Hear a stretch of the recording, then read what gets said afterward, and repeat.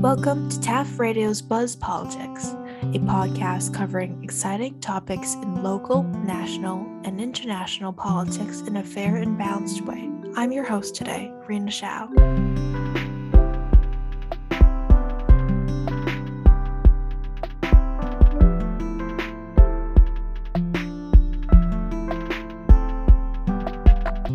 In today's episode, we will be discussing the historical background behind the Russia-Ukraine war. As of April 15, 2022, the war has lasted 51 days and has led to substantial destruction.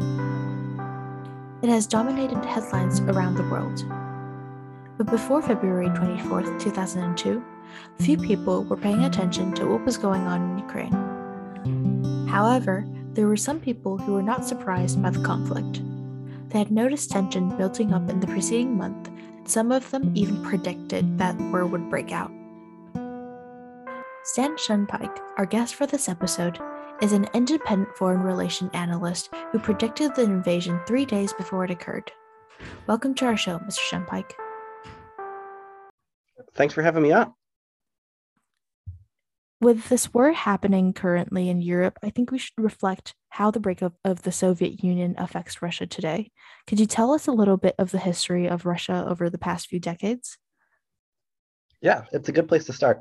I think the breakup of the Soviet Union is really, a pivotal moment. Vladimir Putin called it, one of the greatest geopolitical disasters of the 20th century. So that's what he thought of it. And I think from the Russia perspective, I think it's very easy to understand. In the 90s, there was a massive economic crisis. What happened here was that the Soviet Union was an ideological system that failed to reproduce itself. So people stopped believing it, and they tried to open the doors to reform. And the reform got out of control. So one by one, the various Soviet republics seceded and became their own countries again, Poland and Ukraine and so on. And then Boris Yeltsin came to power in Russia. And there's this really famous moment, you can look up pictures online, where Boris Yeltsin is climbing on a tank to give a speech. And he says the Russian communists were trying to control the country. The hardliners were trying to take back control. And Yeltsin climbs on this tank and says basically, I'm going to stand on this tank and you can shoot me or not. And so they don't shoot him. And so the communists sort of fall from power because they're unwilling to, ultimately use violence against their own people, which, is great. But then 2 years later, there's another constitutional crisis because Yeltsin is firing a bunch of people. And he does use tanks against the parliament building, which is part of the story that I think a lot of people don't know. So Russia basically got rid of communism, but then they realized that after they got rid of communism, there were still lots of unanswered questions. They needed to change their economy a lot from the old system. And I think there was a lot of Western advice on what to do. Now, according to Western economists, Russia just didn't follow the advice well enough. According to some Russian nationalists, they followed the advice too well. But regardless, what happened in the 90s economically to Russia was like an unmitigated disaster. So you can look at birth rates totally collapsed. The population dropped significantly. I think there was something on the order of 5 million excess deaths compared to what would have been expected before the fall of the Soviet Union. So from Russia's perspective, the 90s were a big disaster. So I think this is what really has shaped like Vladimir Putin's thinking along these lines, and a lot of other Russians as well. And so when Putin comes to power, the economy starts recovering. And this isn't necessarily entirely due to Putin. It has to do with stuff like the price of oil and blah, blah, blah, blah, blah. But Putin is definitely given a lot of credit for it. And I think the lesson that Putin and a lot of Russian people took from this was that they didn't like the feeling of their country being weak and directionless and aimless. And it was an unsettled and a disturbing time. And Putin was able to consolidate power and give the country direction again, and that stability was welcome. Another thing that is significant here is that with a lot of the market reforms in the 90s, the sort of practical effect of this was that Russia was dominated by a lot of oligarchs. And part of what Putin did that was significant in the early 2000s was he managed to rein in the oligarchs. And so in practice, of course, this means that Putin gathered more and more power for himself by eliminating these oligarchs or by sort of restricting their ability to influence the political sphere. But it made him more popular, at least, to rein in rival sources of power. And the oligarchs who were sort of grabbing up everything that was cheap after the fall of communism were not popular. So Putin managed to sort of secure his base of power as a politician who was restoring some of Russia's previous losses and economically sort of pushing away dangerous outside forces. Mm-hmm. And how do you think that the history of Russia affected how presently they see other neighboring countries that were once part of the Soviet Union?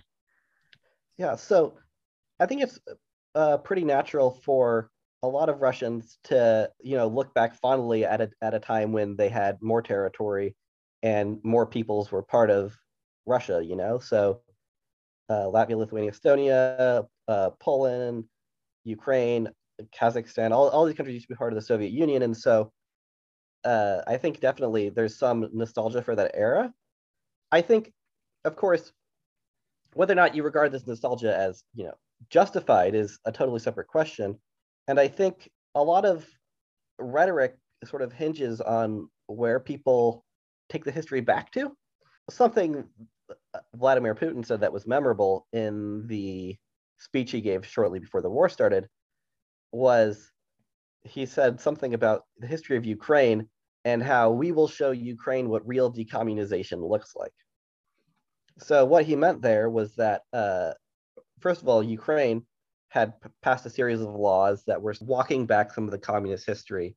And this meant taking down some of the monuments to World War II and so on, because they wanted to reassert a Ukrainian national identity, and they felt that the monuments to the Soviet era were, too pro-Russian.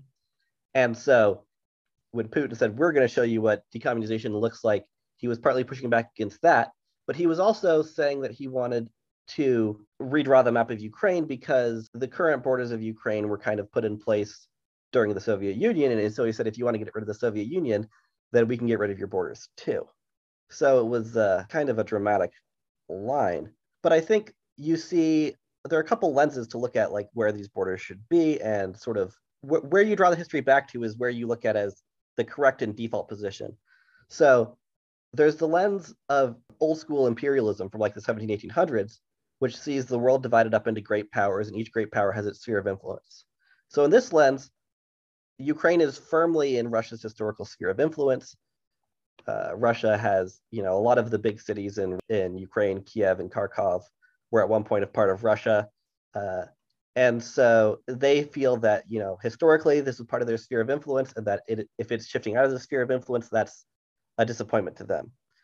Then another lens is the lens of nationalism. And this was the lens, where every people should get the right to self-determination. So, Woodrow Wilson made a big deal of this around World War I.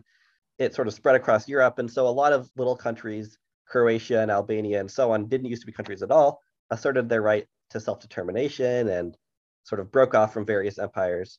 And so the Ukrainian national identity likewise sort of develops and forms around this time in the 19th century. But the third way to look at this conflict and to look at this history is through the lens of the modern system, which is that if you just sort of look at all the lines on the map as if they were drawn yesterday, and if you look at sort of the way the world works right now, and you assume that it's great, then anyone who is messing with the borders is disrupting the current order. And the right thing to do is obviously just like to let things be and let things continue the way they're going. Of course, peace is a good thing, and there's a lot to be said for this. But I think this is sort of the default U.S. position, is to say the current lines are good, and why would you want to change them? And I think from a U.S. perspective, it can be hard to understand why anyone would want to disrupt the current existing order. And what I would say to that is I think it's important to understand that people who do not live in the United States and look at history through different lenses might have a different feeling about how stable the existing order is or how well it's working for them. And so I think in terms of the challenge to the idea that the existing order is stable and fine, I believe a lot of Russians identify with that, and a lot of Americans dismiss it. And I think it's important to understand.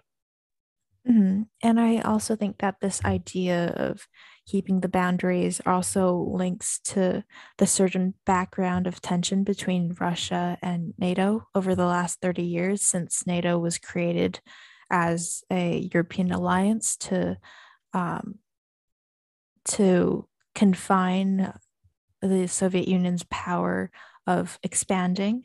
in Absolutely. the European sphere. So, can you tell us a little bit about that relationship, the tension between Russia and NATO, and its role in the current conflict?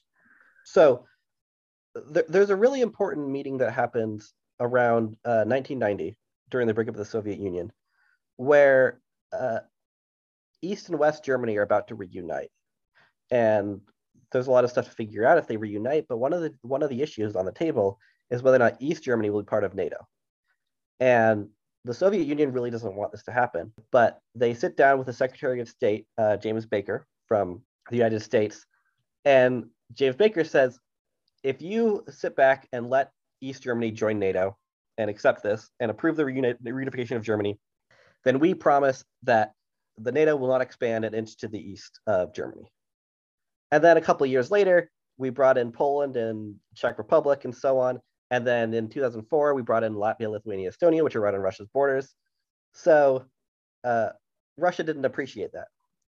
Now, I think the current US line on this issue is that, well, the Russians never got it in writing. And also, that was a deal made with the Soviet Union, which doesn't exist anymore, so it's fine. And, well, the line that always comes to mind when this sort of stuff is discussed is a line from Thucydides, which is, the strong do what they can and the weak do what they must. And so in the 90s, Russia was weak and NATO was strong and NATO expanded. Another episode here that I think is sort of illustrative is that in 1999, NATO bombed Yugoslavia in an effort to stop what was going on in Kosovo at the time. There was a ethnic cleansing and fighting there. And Russia considered that the Baltics be part of its historic sphere of influence and found NATO action here to be kind of an assertion of a unilateral world that they did not appreciate. So when the NATO bombing started, the Russian foreign minister at the time was on a plane going to the United States, and he turned the plane around because he said, like, we are drawing a line here. This is unacceptable to us. We want something different to happen. And so this was still in the Boris Yeltsin years, but then with the, as Putin came to power, I think Russia sort of looked at the expansion of NATO and regarded this as a unfortunate historical thing that had happened and sort of wanted to work against that to push back. And so they developed their military more. And then in 2008, there was a war in Georgia. Before we get to the stuff that started happening in Ukraine in 2014, and sort of each of these incidences can be understood as a pattern where Russia looks for opportunities to assert itself on its borders, to say that like the countries on its borders sort of need to remember to respect Russia. At some point in the early 2000s, the U.S. added Georgia and Ukraine to the list of countries that could be considered to join NATO. And I don't think it's a coincidence that these are the countries that later, were involved in military conflicts with Russia. Another point that I think is just worth mentioning here quickly is that there are several instances during the back and forth between NATO and Russia when Russia brought up the idea of joining NATO itself. So in the initial discussions back in 1990, I think even the Soviets said, well, if we're getting back together with the West, and if things are, and if we're deflating these tensions, and if NATO is not an alliance aimed at Russia anymore, then why can't we join NATO? And NATO didn't take them up on this offer. And then again, I think shortly after 9/11, Vladimir Putin was calling then President George W. Bush to say, we're sorry that this happened, and how can we help? And one of the things that Putin's put forward is, hey, we're happy to join NATO and cooperate with you in any way. Now, it's hard to know how serious Russia was in these offers or how aggressively they pursued this, but certainly it didn't go anywhere. So I think Russia has, some reason to believe over the last 30 years that NATO is expanding in its direction and is not entirely friendly to it. And as you mentioned, that in history, leaders of nations have sometimes made a distinctive impact on their country's foreign policy. Rather, it's a decline to enter a union, or is it a decline to enter war? So, how does Vladimir Putin's attitude towards NATO, the EU, and Ukraine developed and changed over the years he has been in power? I want to push back just a tiny bit here because I think some people, or I just want to say that I think some people are quick to sort of overly psychologize Vladimir Putin and try to guess what he's thinking. And I do think history is a mix of individuals making decisions and also these big institutions. So I think Putin is partly an expression of Russian nationalism and certain strains within the Russian government that kind of are on the same side he is and pushing in the same direction. But it is true that Vladimir Putin personally has a lot of power. And I think, and we can at least make guesses. So I know that in the Western media, shortly before the war, there was a lot of conversation about how Putin was sitting very far away from other of the Russian leaders and how he had been very paranoid about COVID. And so maybe this was affecting his mental state. And I don't want to make those sorts of guesses. But what we do know about Putin is that he grew up in the Soviet Union and he was an intelligence officer. And then he made his way through the turbulent 90s as the Soviet Union fell apart and as the Russian economy cratered and as Russia went through various constitutions. So there were these constitutional crises with, with Yeltsin gathering more executive power for himself and shooting tanks at the parliament building, and Yeltsin becoming unpopular and losing his grip on power. And I think from that decade, Putin learned some lessons about wanting Russia to be strong and wanting his own grip on power to be strong. I think it would be reasonable to look at the fall of the Soviet Union and the decline of Boris Yeltsin as two examples of a lesson that if the people do not feel that the government is going to last and that the government has a secure grip on power, then things can fall apart quickly. And I think Vladimir Putin strongly does not want things to fall apart, and he wants to strengthen Russia and to keep his own grip on power firm.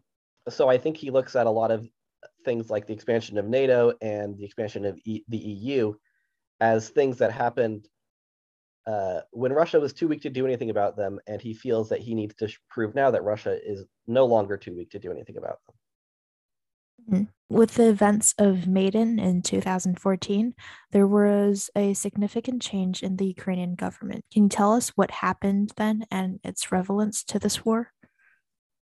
Yes. So yeah, 2014 is really is really a pivotal moment.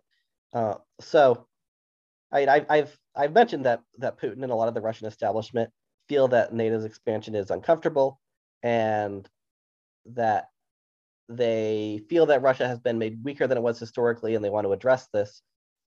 What I have not addressed is to what degree they've actually been successful. And I think it's difficult to measure, but I think what's been going on in Ukraine is not a great sign from the Russian perspective. So in 2014, the then president of Ukraine was considering a deal from the EU that would have more closely intertwined Ukraine and the EU economically and would have led to Ukraine being less intertwined with Russia. And so the Ukrainian parliament supported this measure, but the president ended up refusing it and instead saying that they would take the country on a path closer to Russia. And this led to massive protests, and there was some violence. And eventually, the president was forced out of office and fled the country, and a new government was formed. Now, some of what happened here is a little bit murky. And if you read Russian sources, they have a very different theories on how this all played out than if you look at Western sources. Certainly, people were killed while they were protesting in the central square in Maidan. And the result of these people being killed led to greater unrest and upheaval, and eventually the overthrow of the government, or the president deciding that it was time for him to pack his bags, at least. And given how this played out, it did not go well for the more pro-Russian president at all. And so some Russian sources believe that these snipers were part of a Western plot and so on. If you feel like digging, you can find plenty of people on the internet who have done all sorts of analysis of video and ballistics and can tell you what they think. But in retrospect, the way it played out meant that Ukraine was shifting out of the Russian sphere of influence and moving more towards the EU. One thing that is not at all in the realm of conspiracy that we know is that there is a leaked telephone conversation that occurred around this time between Victoria Nuland, who was, I think, at the time then like an undersecretary of state, and another one of her co-workers who was also up there in the United States government, about the events in Ukraine. And they were discussing who should be president in Ukraine after the existing president left, sort of throwing names around and sort of picking a name and then sort of discussing pros and cons. And they settled on a name. And this was the person who ended up becoming the president. To a Russian observer who was predisposed to suspect Western interference, the fact that US diplomats were discussing who should be the Ukrainian president after the current president was removed, and then this person who they named did in fact become president, does look like some signs of Western interference.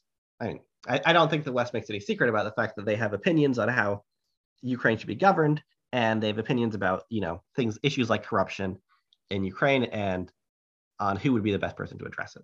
Anyways, really here, Russia decided that things that had happened were a bridge too far, and they immediately seized Crimea. A bunch of, Russian soldiers showed up in Crimea, and I think they sort of walked over to some barracks and said, if you're a Ukrainian soldier, you can also join the Russian army. And I think hardly any shots were fired. But, they rapidly secured, sort of cut off Crimea from the rest of Ukraine and held a referendum, which immediately declared that everyone in Crimea wanted to be in Russia now. And simultaneously, the fighting broke out in eastern Ukraine in the Donbass region, which has been continuing to this day.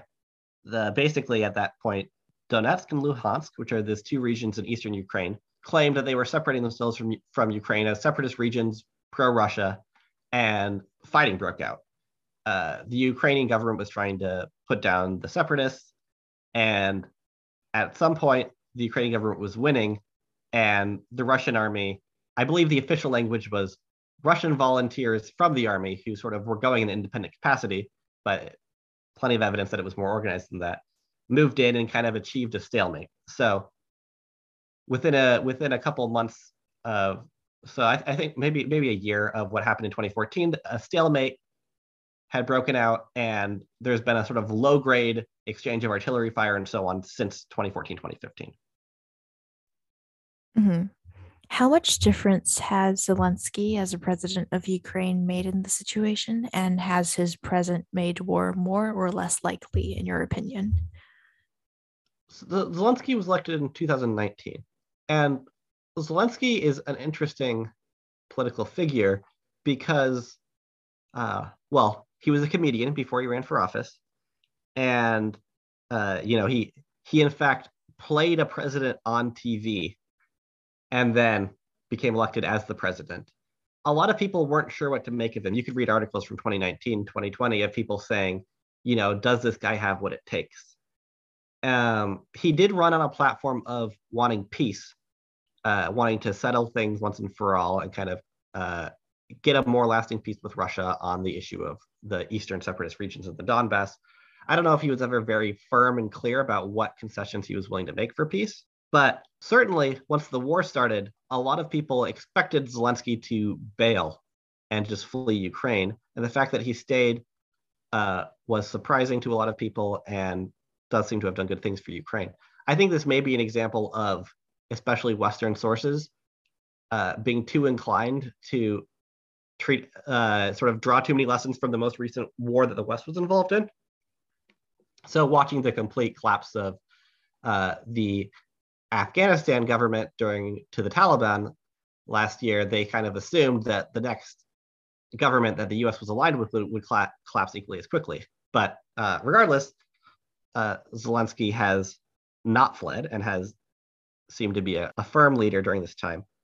In the run-up to the war, I feel like Zelensky was trying. I think he was in a very difficult position because Russia started making a series of demands before the war started in late last year and early this year. And I think first of all that the United States and the EU were not interested in entertaining the Russian demands. And so there was not a lot of wiggle room for Zelensky to announce that he would entertain them. And second of all, a lot of Ukrainian nationalists would have been completely unwilling to accept some of the Russian terms anyways. This is stuff like Ukraine has never recognized the annexation of Crimea. and there are terms about what Russia wanted at the time to happen in the separatist regions, where they would be given more local autonomy that Ukraine wasn't willing to accept. But I think in the run up to the war, Zelensky was trying pretty hard to send signals that he was open to discussion. He kind of went back and forth on things, but he would come out and say, maybe we don't need to join NATO. Maybe this. I think at one point shortly before the war happened, he said NATO is a dream we've had, but maybe it will always just be just a dream. But I don't think he was ever able to take a clear enough action that would have been able to settle the issue one way or the other. But certainly, once the war has started, he has been a effective leader as far as we can tell. Mm-hmm. And adding on to your point, international diplomacy in the past couple of years really affected the dynamics of this war from happening. And do you believe that there were significant rifts during negotiations among Ukraine, Russia, the United States, and other countries? So Russia's key demands here. Well, so there's something called the Minsk agreements that was the sort of deal that got peace back in temporary peace in 2015 when the sort of the then war settled into kind of a low grade conflict. And at least according to Russia's interpretation of the Minsk agreement, I think the interpretation is a little bit, I think the wording might have been kind of vague, but the Russian interpretation was that Donetsk and Luhansk would get regional autonomy and that there would be an end to back and forth shelling. And they also wanted Ukrainian recognition of Crimea. And they wanted, well, specifically in the Minsk agreement, they wanted that the separatist regions would get a certain amount of veto power over Ukrainian international relations, which would basically mean that Ukraine couldn't join NATO. So Ukraine was not going to accept that because that would kind of mean that Russia would get veto power over their foreign policy through the separatist regions. So Russia wanted a guarantee that Ukraine wouldn't join NATO, and they wanted an end to the sort of low-grade war going on in the Donbass. And I think looking at it, the U.S.'s reaction to all of this was to say basically, well, not allowing Ukraine to join NATO is off the table. In fact, the U.S. negotiation tactic struck me as odd at the time because they had two messages. First of all, they said Ukraine promising not to join NATO is not on the table. Any country can join any alliance they please. So we would never tell another country that they don't have a right to join an alliance. And then the second thing they said was, we think Russia is going to attack any second now. Mm-hmm. Many citizens in Russia give various arguments for why they believe Russia is at war with Ukraine, and some cite the low intensity warfare in the Donbass region over the last 8 years, and others claim that there is Nazi influence within the Ukraine military hierarchy, and some have even alleged that that Ukraine possesses or is attempting to acquire weapons of mass destruction. So, what is the truth behind all of these claims? Well, I think we should separate here whether or not the claims are independently true or false, and whether or not they're actually the motive for war for Russia. Of course, we can ultimately never know what is in Putin's heart or the hearts of Russian nationalists, but based on what they've been saying for decades, I think it's clear that concern about U.S. power and NATO power in Eastern Europe and a desire to sort of reassert Russian strength is their primary motive for seeking this opportunity to sort of to draw a line here and go to war with Ukraine. Now, going through the things you mentioned specifically, the low intensity warfare in the Donbass region, I think, is definitely a factor in their decision-making process, because from a purely logistical standpoint, being in a never-ending war is never something that is very popular. The situation in Ukraine and Eastern Ukraine has been fundamentally unstable since 2014. Perhaps originally, I think Putin considered this a satisfactory outcome to sort of destabilize Ukraine enough that as long as a small corner of Ukraine was under Russian occupation, Ukraine was not going to join NATO. Because if Ukraine joined NATO and part of it was under occupation by Russia, that would immediately trigger World War III. So as long as Russia controlled part of Ukraine and Ukraine disputed that, then Ukraine was out of NATO, and so I think that was sort of a satisfaction of that concern. But the Ukrainian military was getting armed by the West, and there was fighting ongoing, and so it was sort of a continual drain on Russian resources. So, in fact, without getting too much into what's going on right now, I think it's fair to say that the war has not been going as well as Russian leaders initially hoped it would have gone. But I think if they look at things here, they have to be thinking, well, if we had to do this, it's better we did it now than in 5 years, because if it's going this badly now, then in 5 years it could have been going even worse. So I think this is one of the cases where a sort of information disparity on all sides make people feel like they have to act now because things are just getting worse for them if they act later. As far as the Nazi influence goes, it is certainly true that Azov, the Azov battalion, is a neo-Nazi organization. And they have some support within Ukraine and some membership. One of their primary points of places of operation was in Mariupol in southern Ukraine. And so this is a city that's been slowly besieged by Russia. And so the Azov battalion has been a big force they've been fighting there. I think it's also, worth pointing out here, although it should be clear that there are some far-right forces in many countries, and that in general, the political arrangements of countries on your borders is not a sufficient justification for invading them. However, I think a big part of the rhetoric there is trolling the West, or at least it sort of works out that way, because the Nazis as supreme evil has been sort of central to the West's own self-understanding, since the end of World War II. And lately, in U.S. rhetoric in particular, Nazis have been kind of invoked recently with regards to Trump and so on. And so it feels to me like what Russia is doing is saying, look, if Nazis are the ultimate bad guy, here are people who actually like run around with swastikas and stuff. So give us a break here. It is true that there are Ukrainians in the National Guard and so on, and Azov and other groups who will wave flags with swastikas.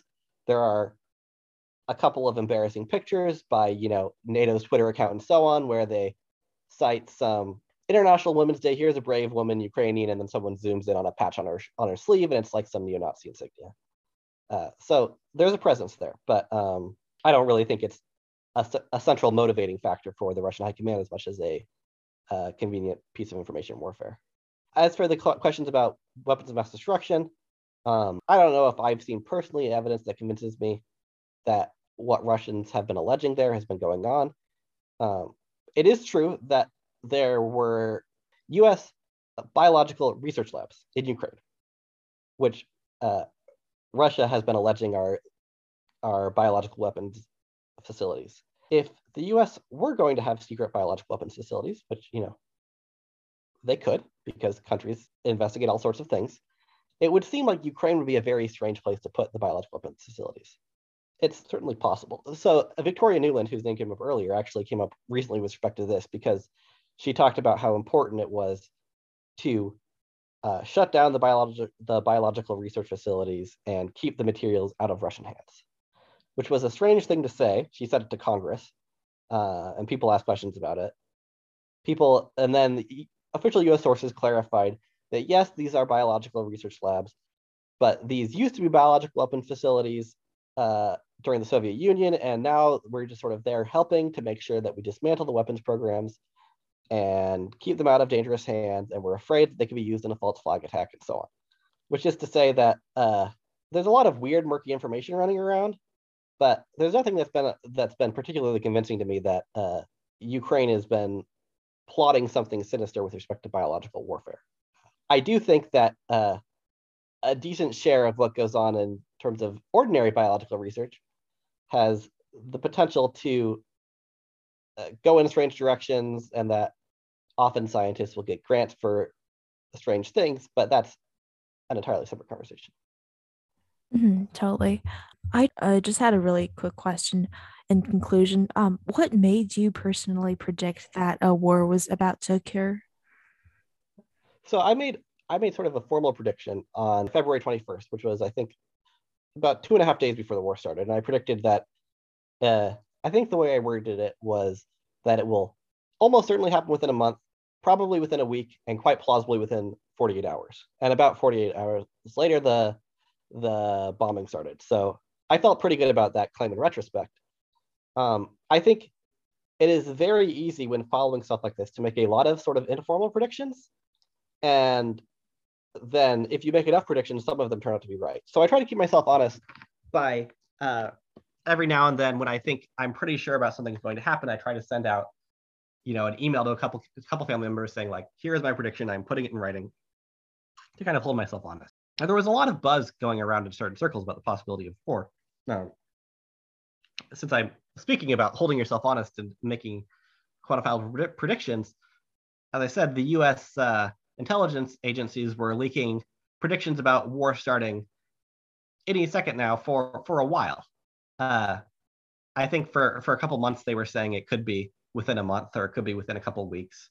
And then I think they named the day of February 15th as the day they thought the war was going to start. And then that day came and went. And then they were like, okay, no, but it'll be soon. And so, like I said, it was sort of hard to get a clear bead on what the information strategy of U.S. intelligence sources and President Biden was on running around with that information. But ultimately, what tipped it for me was that I had been following Russian news sources. And the Russian news sources for months and especially, through February had been carrying the story that it was very funny to them that the Westerners kept talking about there being a war right around the corner and they were crazy and paranoid. And then in the middle of February, the language shifted a little bit and they stopped making fun of the Americans for predicting a war. And they instead started talking about the ongoing shelling of the Donbass and how outrageous this was and how something had to be done. And when I saw that tone shift, which was, a couple of days before I made my formal prediction, I said, okay, something's happening here. And then the final switch for me was when Putin formally recognized Donetsk and Luhansk as independent countries. Because at that point, he had, staked his credibility on making a change to what was going on in the Donbass. And so at that point, I felt like war was indeed inevitable. And a couple days later, the war started in earnest. Mm-hmm. Thank you so much, Mr. Shunpike. It's been a pleasure talking to you today. Thank you. Happy to be on.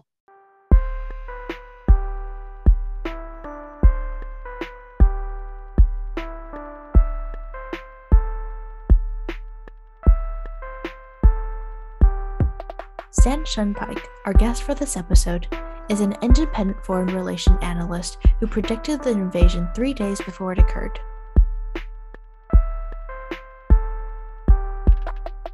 This episode was produced by Rena Shao. We get technical help from Nicole Zhang. Thanks for listening to the Buzz Politics podcast at Taft Radio.